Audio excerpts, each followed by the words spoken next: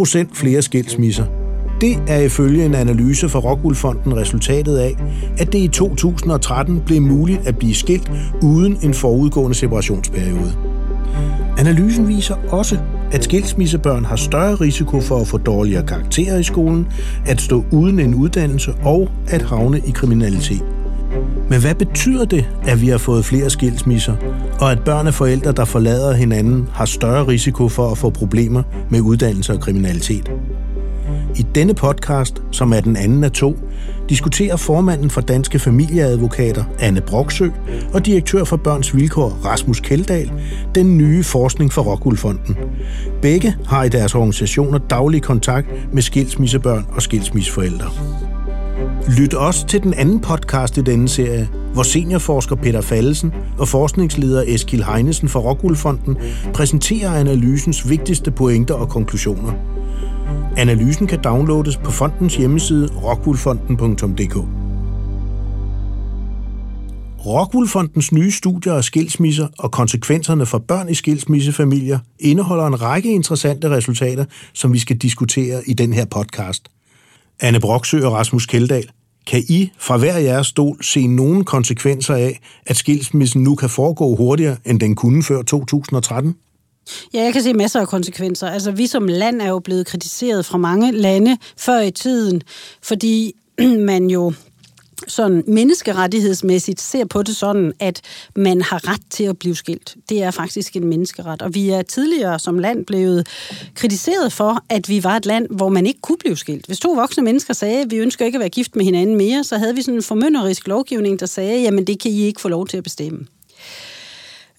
Den kritik, kan man jo sige, blev rettet op på i 2013, fordi der fik folk lige pludselig lov til at blive direkte skilt. Altså under forudsætning af, at de begge to vil. Det er kun de sager, vi taler om.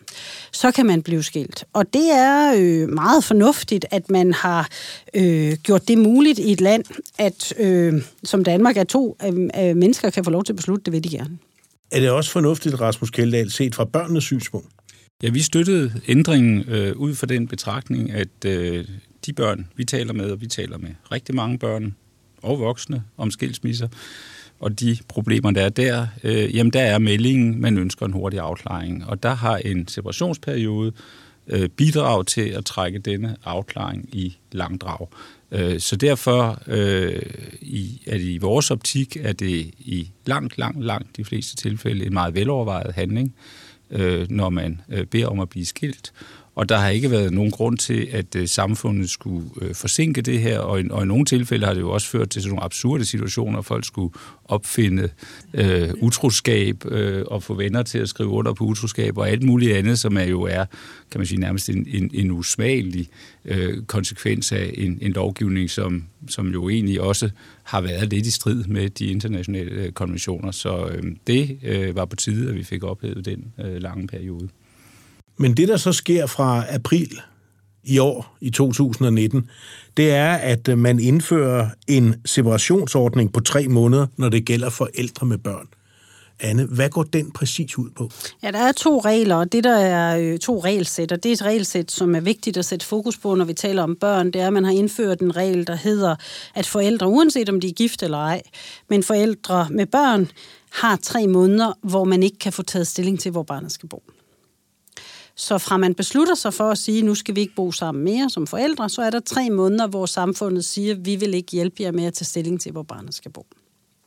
Og hvor er forældrene og barnet for den sags skyld så henne i den periode? Jamen heldigvis har vi jo rigtig mange, om jeg så må sige, gode skilsmisser, hvor forældrene kan finde ud af det. Men i de sager, som vi jo har fokus på, det er de sager, hvor forældrene ikke selv kan finde ud af det. Og der er det rigtig uhensigtsmæssigt, at man forlænger den periode, hvor forældrene ikke kan få hjælp. Det er ikke en god idé at have den 3 måneders periode, mener du? Det er en helt forfærdelig idé. Og allerede da vi så lovforslaget, skrev vi i Danske Familieadvokater, at det ville kun være at trække pinen ud. Vi ved, at tid er konfliktoptrappende.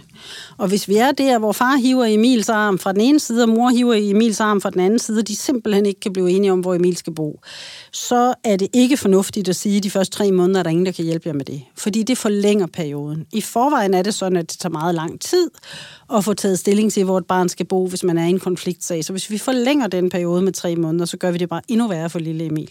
Er det også sådan, I ser på det i Børns Vilkår, Rasmus Kjeldahl? Ja, vi er fuldstændig enige med Anne Broksø i de problemer, hun fremlægger der. Vi ved, at det er tiden gang dybden af konflikten, som er det, der skader børnene. Og den her separationsperiode for de forældre, som ikke kan være enige og ikke har, skal vi sige, lagt tingene til rette i almindelighed, jamen så risikerer det i hvert fald at øge tiden, og det kan også godt øge dybden af konflikterne med den her periode. Så det er vi også ret skeptiske overfor, og vi vil selvfølgelig følge det ret nøje og se, om der er måder, hvorpå man måske kan mildne konsekvenserne for de børn, det går ud over eventuelt helt for afskaffet reglen.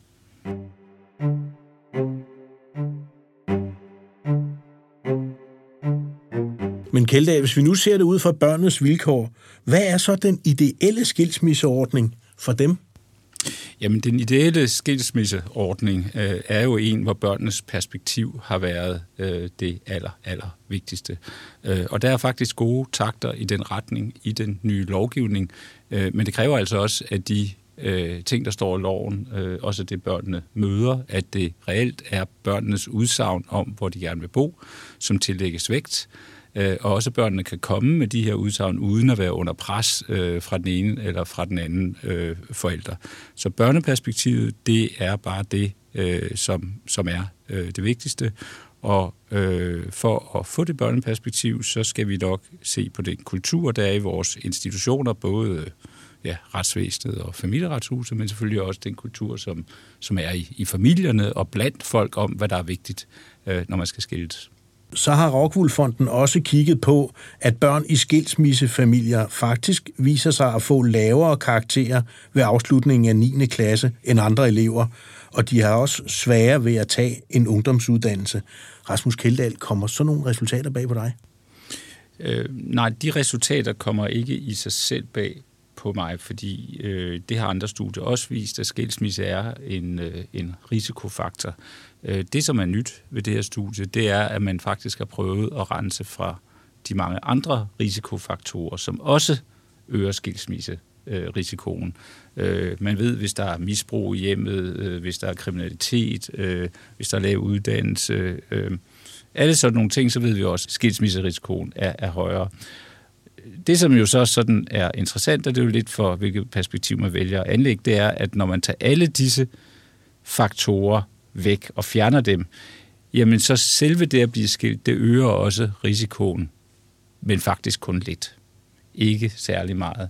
Så den måde, jeg har valgt at læse de her resultater på, det er sådan set at sige, ja, skilsmisse, det ligger endnu en sten oven på de problemer, som børn for de her familier kan have. Men det er først og fremmest den sociale profil, som nogle familier har, hvoraf lidt flere end vanligt bliver skilt, som er børnenes problemer. Og det er derfor, at vi skal ikke glemme her at sætte ind over for at få brudt den negative sociale arv, skilsmisse eller ej. For nogle af de børn, der bliver ramt af de konsekvenser, du nævner her, der er mange af dem, de kan jo sagtens komme fra normalt velfungerende familier. Så er det jo måske et ekstra chok for de børn, at deres forældre pludselig går fra hinanden. Og jeg tror ikke, man kan sige, at det er mere et chok for dem, der kommer fra normalt velfungerende familier. Du kan også omvendt sige, at dem, der kommer fra socialt belastede familier, har altså ikke klare flere ting på deres skuldre. Altså, jeg tror ikke, du sådan kan dele det op og sige, at det er værre for dem, der kommer fra det, du ville normalt kalde socialt stærke familier. Jeg tror, man kan sige, at i hvert fald nogle af dem, jeg ser, der er nogle af de socialt stærke familier, og hvor uddannelsesniveauet hos forældrene er meget højt, som selv kan rumme og være i en konflikt meget længe. Som har ressourcerne til at være i en konflikt meget længe. Som både har ressourcer menneskeligt selv, som har mennesker omkring sig, som de kan fastholde i konflikten og blive ved med at sige, at han er også en forfærdelig far eller mor, eller som kan blive ved, som har råd til at hyre advokater, som alle mulige ting og sager, som kan blive i konflikten. Der tror jeg, hvis man skal overhovedet lave nogle sammenligninger mellem de socialt stærke og de svage, der tror jeg sådan set egentlig, at de svageste familier ikke bliver i den del af konflikten så længe. Der er sgu så mange andre ting, man skal tage højde for at komme videre med i sit liv. Men dem, der sådan er velfungerende, og hvor alt kører godt, og hvor du efter skilsmissen har råd til at købe 2 nye villaer og 4 nye biler, eller hvad det er, der er også nogle ressourcer til at blive i en konflikt på en måde, som er rigtig skadeligt for børn. Så jeg synes ikke, man kan sige, at det er mindre skadeligt for børn, der kommer fra det, vi i gamle dage ville kalde gode hjem. Er det samme billede, du kan fornemme, Rasmus Kjeldahl, på dem, I taler med hos jer i Børns Vilkår? Altså, vi kender i hvert fald sager, som Anne Broksø nævner, hvor meget veluddannede forældrekonflikter i årevis. Jeg tror også, at man skal være opmærksom på, at for nogle børn er skilsmissen en lettelse. Det er ikke altid en katastrofe. Det kan være en lettelse, at man får noget daglig konflikt fjernet fra sit daglige liv, og man får løst nogle problemer. Det kan være vold, det kan være misbrug, det kan være andre former for dysfunktion derhjemme, hvor der pludselig bliver et håb om en løsning. Og det er jo egentlig bare for at sige, at det er meget, meget svært at generalisere omkring børnenes situation i skilsmisse. Det der nok bare er kan man sige, det samlende budskab, det er, at børn kan have brug for hjælp, når de står i den her, og vi skal som samfund rykke lidt tættere på med hjælpen, fordi der er en potentiel livskrise.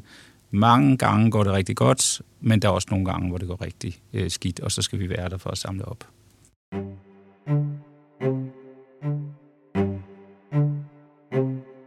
Efterlader sådan en skilsmisse en særlig opgave for folkeskolen, eller hvem tager hånd om det her i uddannelsessystemet? Rasmus? Ja, det mener vi faktisk, at det gør, fordi skilsmisse er så almindelig en livsbegivenhed, så ville det være en rigtig god ting, om alle folkeskoler havde et beredskab og en plan for, hvordan håndterer man det, som den livskrise, det nu er. Det er der også en del skoler, som allerede har det, de grebet an på forskellige måder, nok nogle bedre end andre. Men i hvert fald det her med, at man er opmærksom på, det er et barn, som kan være i krise, man skal have lidt ekstra opmærksomhed. Der kan være noget fleksibilitet, men jo også et barn, som måske ikke rigtig ved, skal der skifte skole, skal der ikke skifte skole, hvad med kammerater, måske er det ikke så rart at invitere nogen hjem. Og der tænker jeg, at det at have nogle fagpersoner tæt på, gør jo også, at man kan gribe ind der, hvor det udvikler sig på en måde, så barnets trivsel for alvor bliver truet. Og så kan man sige, der hvor det går godt og altså noget, jamen så får man måske nogle gode råd og klarer sig bedre igennem med det, men man er nødt til at være tæt på for at se der, hvor det går helt galt. Og det gør det jo, som Anne Broksø siger, jo desværre for nogen. Vi tænker, omkring 4% går det helt galt for. Det er i hvert fald det, tallene tidligere har vist.